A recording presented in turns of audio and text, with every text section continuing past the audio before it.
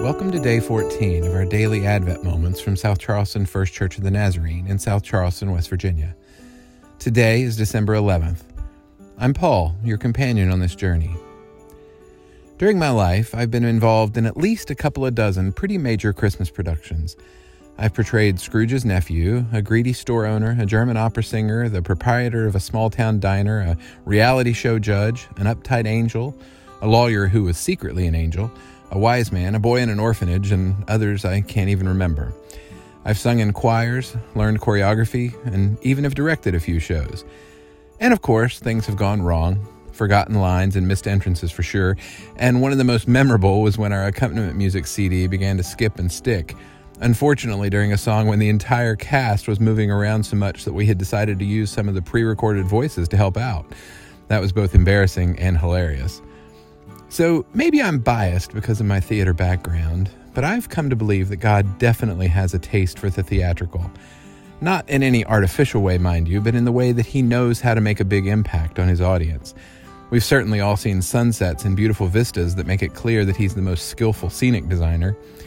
And there are aspects of the Christmas story that reinforce this thought for me. Most obviously, I see it in Luke 2, verses 8 through 14. It says, "And there were shepherds living out in the fields nearby, keeping watch over their flocks at night. An angel of the Lord appeared to them, and the glory of the Lord shone around them, and they were terrified. But the angel said to them, 'Do not be afraid. I bring you good news that will cause great joy for all the people. Today in the town of David, a Savior has been born to you. He is the Messiah, the Lord.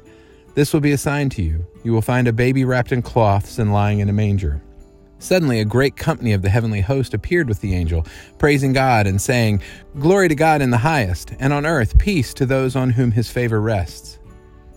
I mean, really, it's got everything a show director could want. The audience is assembled in near blackout, and suddenly the spotlight goes on and the angel takes center stage. There's a dramatic monologue, and at the key moment, the lights go up on the ensemble with a powerful unison recitation, "Glory to God in the highest heaven." It's artistically excellent. It's full of theatricality, and best of all, it made a huge impact on the audience of shepherds.